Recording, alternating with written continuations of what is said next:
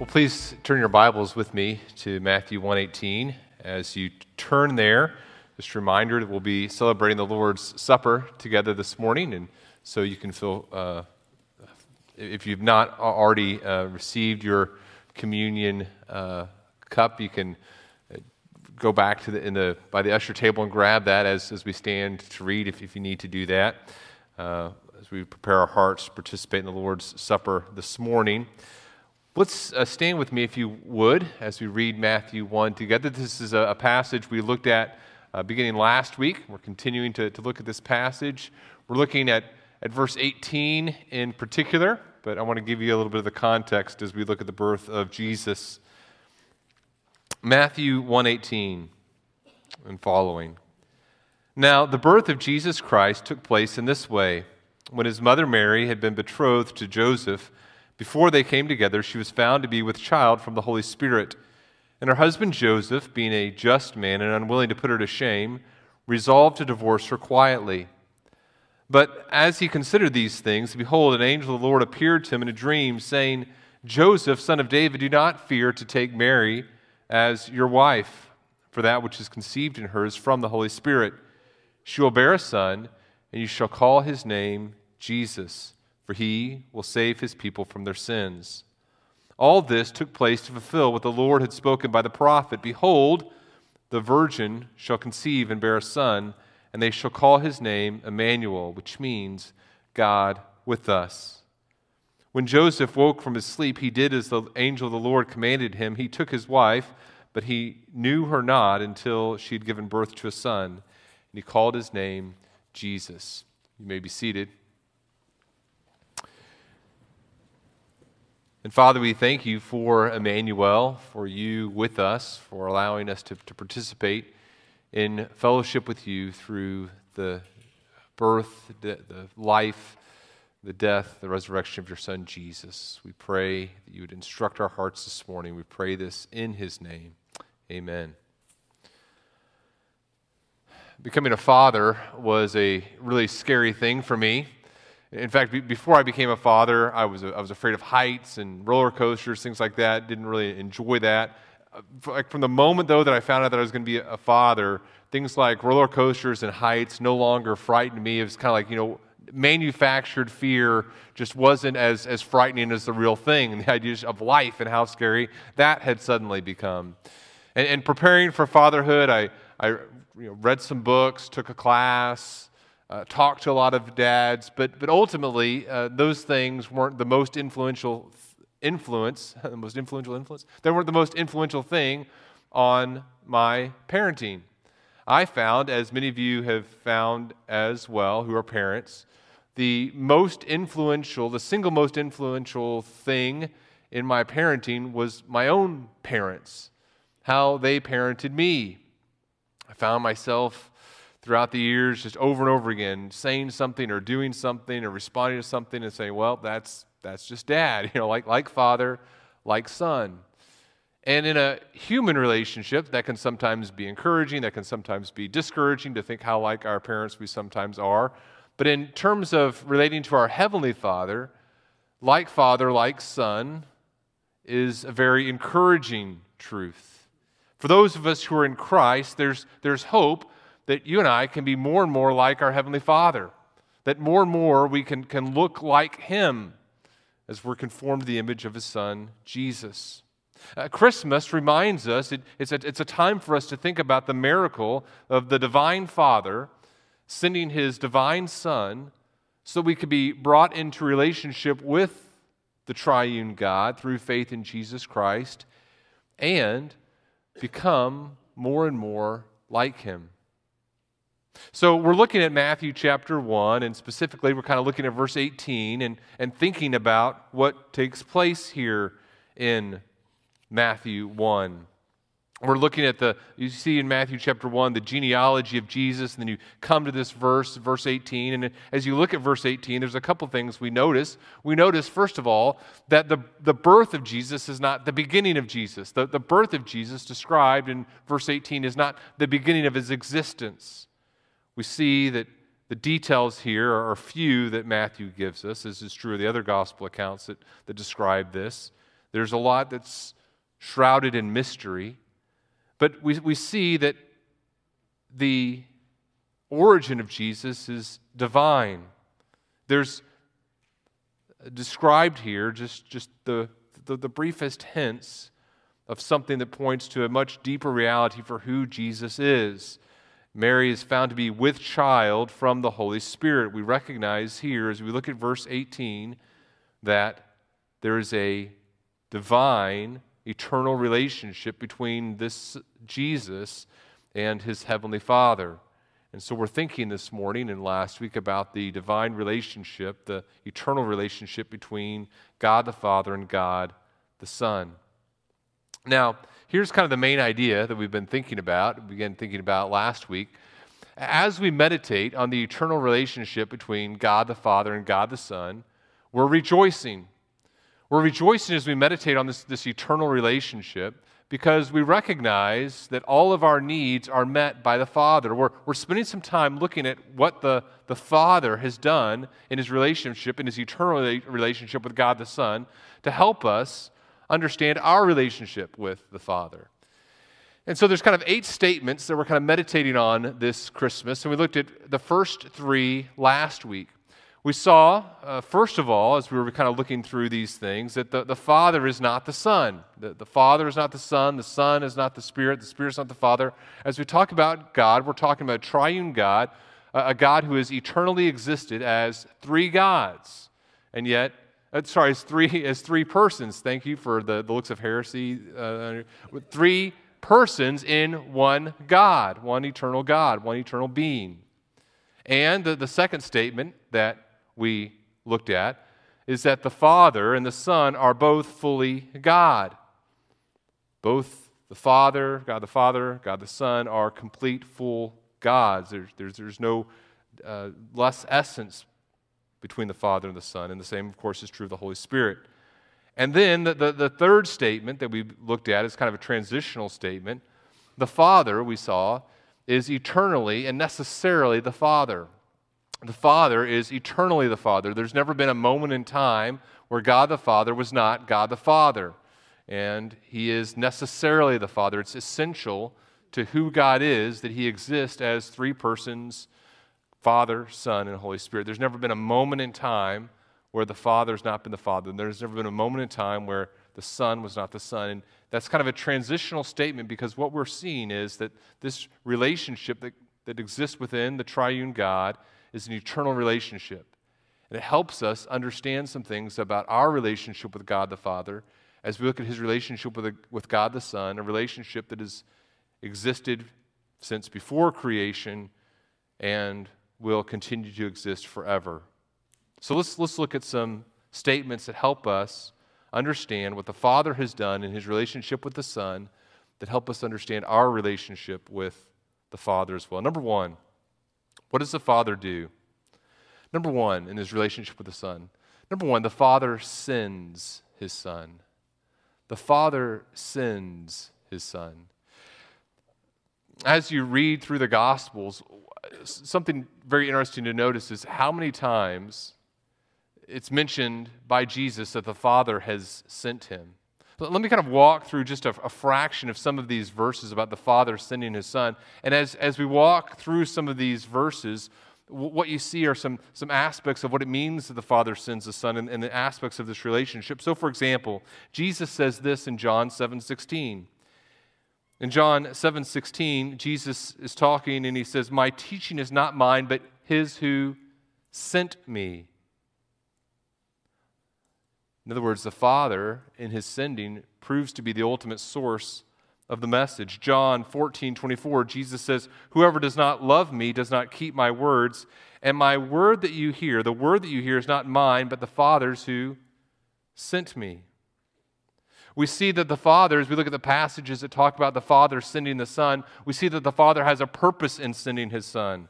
In Luke 4:43, Jesus says, "I must preach the good news of the kingdom of God to other towns as well, for I was sent for this purpose." So the Father sends his Son. As he sends his Son, he has a purpose behind it. It's so that the Son can engage in teaching about the kingdom of God. And we also see, as we look at these passages where Jesus describes the Father sending him, we see that the Father and the Son are in perfect unity concerning that purpose. There's no division between the two of them. As Jesus sends out his disciples in Luke 10, verse 16, he says, "The one who hears you hears me, and the one who rejects you rejects me, and the one who rejects me rejects him who sent me." There's this perfect unity of purpose in the Father and the Son and in the sending. And even a healthy father-son relationship, there's not perfect unity of purpose. A son lives at home with dad, and dad may have certain rules or certain understandings about how the home should function, and a good son says, okay, I'm going to do those things, but even as he does what the father asks him to do, there's not complete unity of purpose. And those of you who have been sons, or maybe who are sons right now living at home, you could say, okay, man, there are some things that once I get out of the home are going to be a little bit different, okay? The room isn't going to be, so clean. There's going to be some more junk food involved in my diet. There's going to be some different things that happen as I enter into my own maturity. That's not how the relationship between the Father and the Son is, okay? So don't misunderstand that. The Son is doing what the Father has told him to do. The Father is the source of the authority, but there's no lack of unity of purpose and desire. The Son always does the will of the Father and doesn't act independently of the Father. We see this in John 8:28. "I do nothing on my own authority, but speak just as the Father taught me, and he who sent me is with me.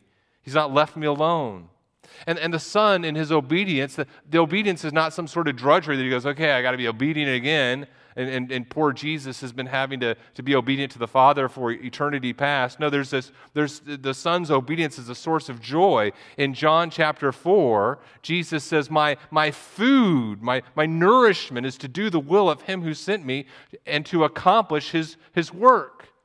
Jesus is, as fully God, desires to do those things that are honoring and bring glory to the triune God. He's not less than the Father. In John chapter 5, he says, I'm doing this that all may honor the Son just as they honor the Father. Whoever does not honor the Son does not honor the Father who sent him. There's this perfect unity of purpose. And the Son, as he engages in obedience, experiences the fullness of joy. Now, a lot of this is a mystery, okay? It goes without saying, right? I don't understand fully how all of this works. But a couple things for us to think about. Not only does the Father send the Son, but we also see in Scripture that the Father sends us. And so we look at this relationship between the Father and the Son, the Father sending the Son, and how the Son responds, and we recognize, okay, now that we have entered into a relationship with God through faith, we are also sent by God. He also does that as our Heavenly Father. In John chapter 17, Jesus says, he's talking to the Father, "As you sent me in the world, so I've sent them into the world." John 20:21, "Peace be with you," says Jesus, "as the Father has sent me, even so I am sending you." So what do we think about then as we think about God's sending of us, being sent by a Heavenly Father? We recognize that to be aligned with the will of God and to walk in faithful obedience to God is not drudgery. It's not some punishment. It's the only path that's going to lead to life and to joy. There's a new book. I haven't read it yet, but I've read lots of tweets about it. I don't know if that counts. I read the introduction to it, a little bit of the introduction to it. I read part of the introduction to it and tweets, okay? And it seems really good, okay? But I can't recommend it yet. It's by Carl Trueman, and it's called The Rise and Triumph of the Modern Self. The Rise and Triumph of the Modern Self. And essentially what Trueman is doing in the book is he's talking about how our concept of self has changed and what it means to determine our purpose and how that's changed in our modern era. And he talks about, one of the main points that he makes is about how the sexual revolution was a self-centered revolution that kind of culminated in the celebration of transgenderism and so forth. And Truman imagines, he says, I just wonder what it would be like if someone came to my grandfather. His grandfather died in 1994. He says, I imagine what it would be like if someone came to my grandfather and told my grandfather, hey, I've always felt like I was a woman trapped inside a man's body. He says his grandfather would say, that statement makes no sense to me. I don't understand what you're saying. And Truman says, and that was less than 30 years ago. And so in a very short period of time, a statement that would have been seen as kind of incoherent gibberish to his grandfather is now taken as fact. And here's what Truman's point is. He, quoting another philosopher, he talks about how in our current culture, to determine right and wrong, and who we are and what our purpose is, we've peered deeply into ourselves. There's a belief that in order to determine who we are, what we need to do is to look deep inside of ourselves, and there's simultaneously a belief that we have a nature-given ability to determine what's right and wrong. And so there's this inward gazing. We kind of look into ourselves and we say, okay, what's right for me, and what do I understand about who I am and what my purpose is? And that's how we determine right and wrong. There's a prioritization of our inner psychology, our feelings, our intuitions become that which chooses what's right and wrong for us.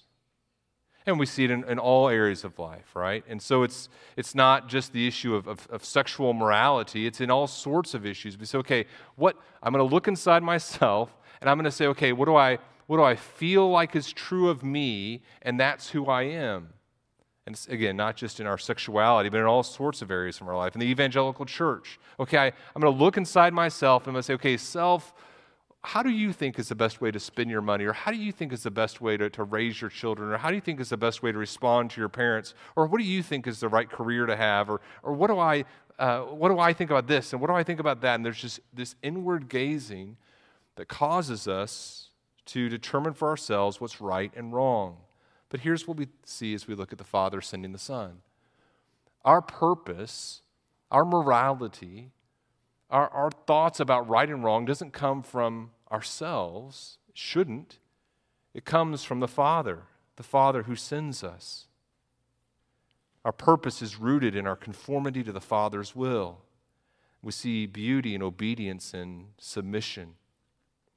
In fact, as we think about what's happening here within the triune God, now, by the way, we have to be careful as we start trying to make applications from this eternal triune God relationship in our own human relationships.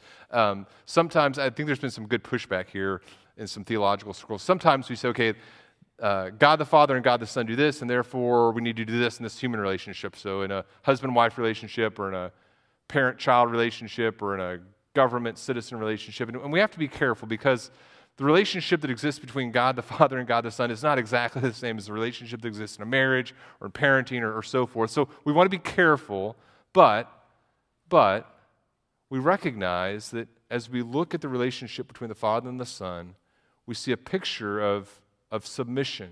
Not submission because one is better than the other. They're both fully God, but because of functional subordination. And so we as believers want to look very carefully and say, okay, what are the relationships in which God has called me to be engaged in submission? I want to be careful to not determine for myself what's right and wrong, but to look to God the Father. So the Father sends His Son, and we are sent by the Father as well. And so we look at that relationship, we understand more about what it means to not look to ourselves for determining what's right or wrong, but to look to God. Secondly, not only does the Father send His Son, the Father loves His Son. The Father loves His Son. The Father loves perfectly. Michael Reeves wrote a book on the Trinity, and he asks a really, really good question. at kind of toward the beginning of the book.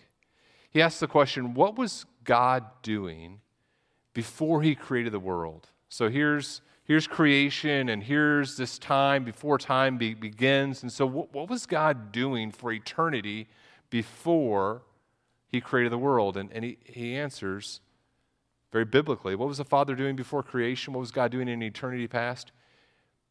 He was loving the Son. God the Father was loving the Son. Listen to what Jesus says in John chapter 17. In John chapter 17, Jesus says, "The glory that you've given to me, I've given to them, that they may be one, even as we are one, he and the Father. I and them, and you and me, and that they may become perfectly one, so that the world may know that you sent me and loved them, even as you loved me. Father, I desire that they also, whom you have given me, may be with me where I am, to see my glory that you have given me, because you loved me before the foundation of the world. O righteous Father, though the world does not know you, I know you, and these know that you have sent me. I make known to them your name, and I will continue to make it known, that the love with which you have loved me may be in them, and I in them." What was the Father doing? What was God the Father doing in eternity past? He was loving God the Son. God has had an eternity perfectly expressing his love to the Son. The triune God has had an eternity of engaging in perfect, complete love. You and I do not love well. You and I don't love the way that we ought to in any of our relationships. We always fail to love rightly. God the Father isn't just really good at loving. It's not like God has just had eternity to practice, and so now he's really good at a hard thing. God himself is love. Every aspect of his character is related to this as well. No aspect of his character exists without his love. He loves perfectly because he is love. You and I have to work at love. We have to see love modeled. We have to pray for love. Left to ourselves, we would not have the ability to love in any capacity whatsoever. We would love the wrong things. We would love in selfish ways. Just jot down the lyrics to any popular pop song, right? And try to assess those biblically. It's not going to be a very biblical understanding of what sacrificial eternal love looks like. We don't realize that we don't love well. We make love transactional or conditional. We harm one another in the name of love. Our love is temporal. Whatever the case, we do not love well. And so what do? We look to the Father. The Father loves his Son. Now, what does this mean for you and me? Well, first of all, it means that you and I can be secure in the love of God. We are loved by Heavenly Father just like God the Son is. And through faith in Jesus Christ, we participate in a love that has existed for eternity and will continue to exist for eternity. And we recognize that if God the Father would ever stop loving those of us who are in Christ, he would cease to be God. And that, of course, will not happen.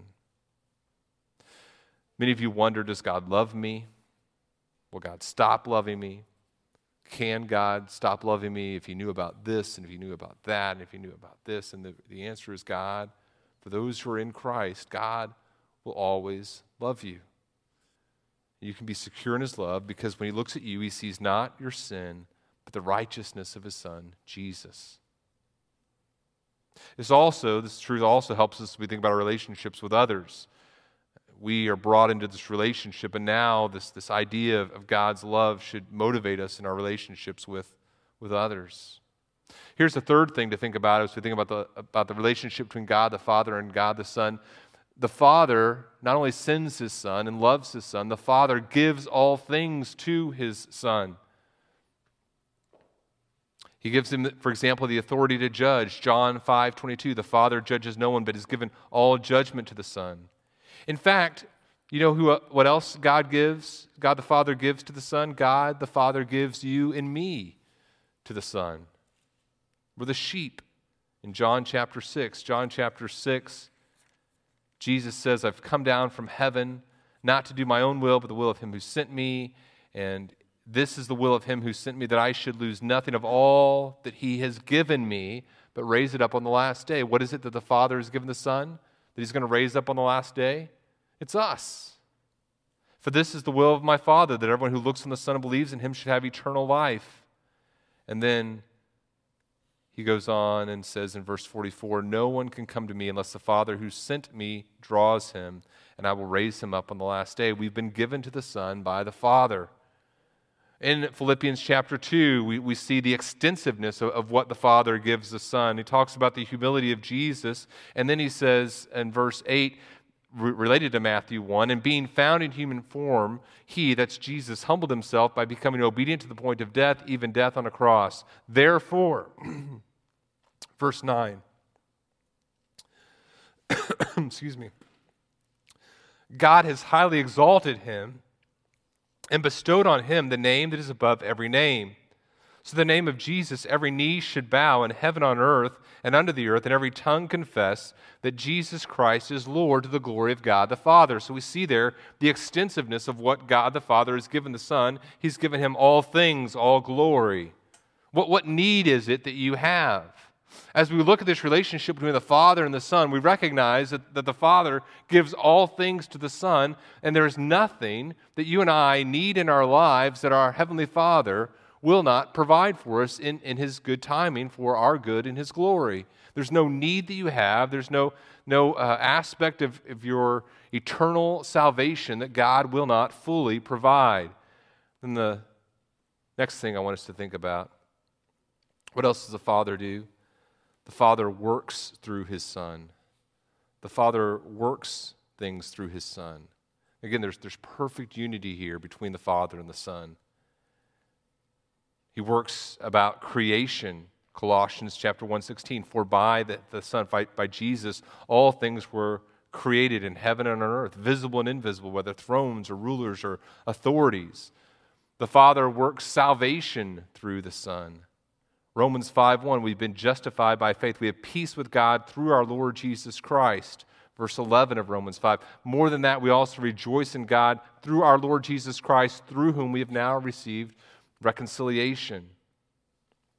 Hebrews chapter 1 tells us long ago, at many times, in many ways, God spoke to our fathers by the prophets, but in these last days, he's spoken to us by his Son, whom he appointed the heir of all things, through whom he also created the world. And then in verse 3, he's the radiance of the glory of God, the exact imprint of his nature. He upholds the universe by the by the word of his power. Kirk earlier read Ephesians chapter 2, and kind of that passage describing where we were and how God saved us. And then in Ephesians 2, it tells us that just as the Father has given the Son work to do, he's given us work to do as well. Ephesians 2:10 tells us that he has works prepared from beforehand. We're supposed to walk in these works that God has prepared beforehand for us. God works through his Son, and we see that he has worked for us as well. Here's the last thing about the Father-Son relationship I want us to look at this morning as we think about its application to us. Not only does the Father send the Son and love the Son and work through the Son, not only does he give all things to the Son, but the Father, we see in Scripture, he sacrifices the Son. As we think about the relationship between the Father and the Son, that makes this final truth all the more shocking. Jesus would tell Nicodemus in John chapter 3, and as Moses lifted up the serpent in the wilderness, so must the Son of Man be lifted up, that whoever believes in him may have eternal life. For God so loved the world that he gave his only Son, that whoever believes in him should not perish but have eternal life. God did not send his Son into the world to condemn the world, but in order that the world might be saved through him. Romans 5.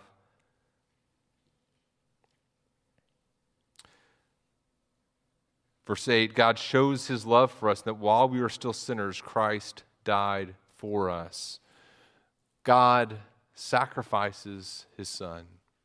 He sends his Son with this purpose to proclaim the kingdom, and then God, in his incredible grace, sacrifices his Son to provide the means by which we can enter into this kingdom and enter into this eternal relationship with the triune God. No one ever loved a son more than the Heavenly Father loved God the Son.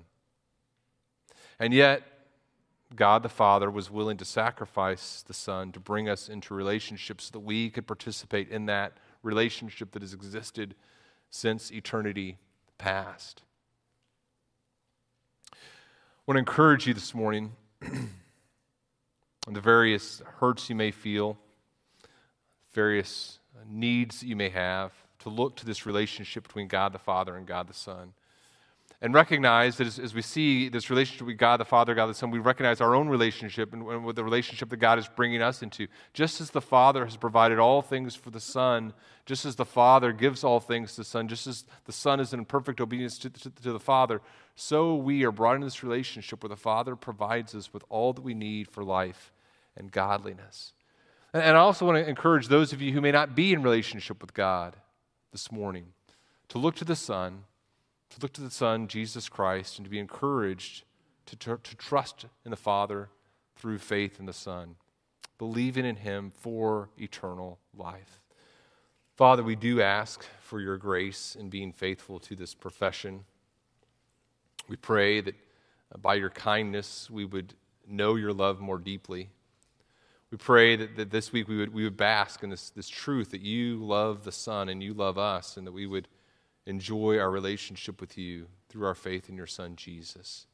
And we pray that we would look to you as our source of obedience and our source of what it means to be a person, to be a human being, that we'd walk in obedience to you. We pray this in the name of your Son, Jesus. Amen.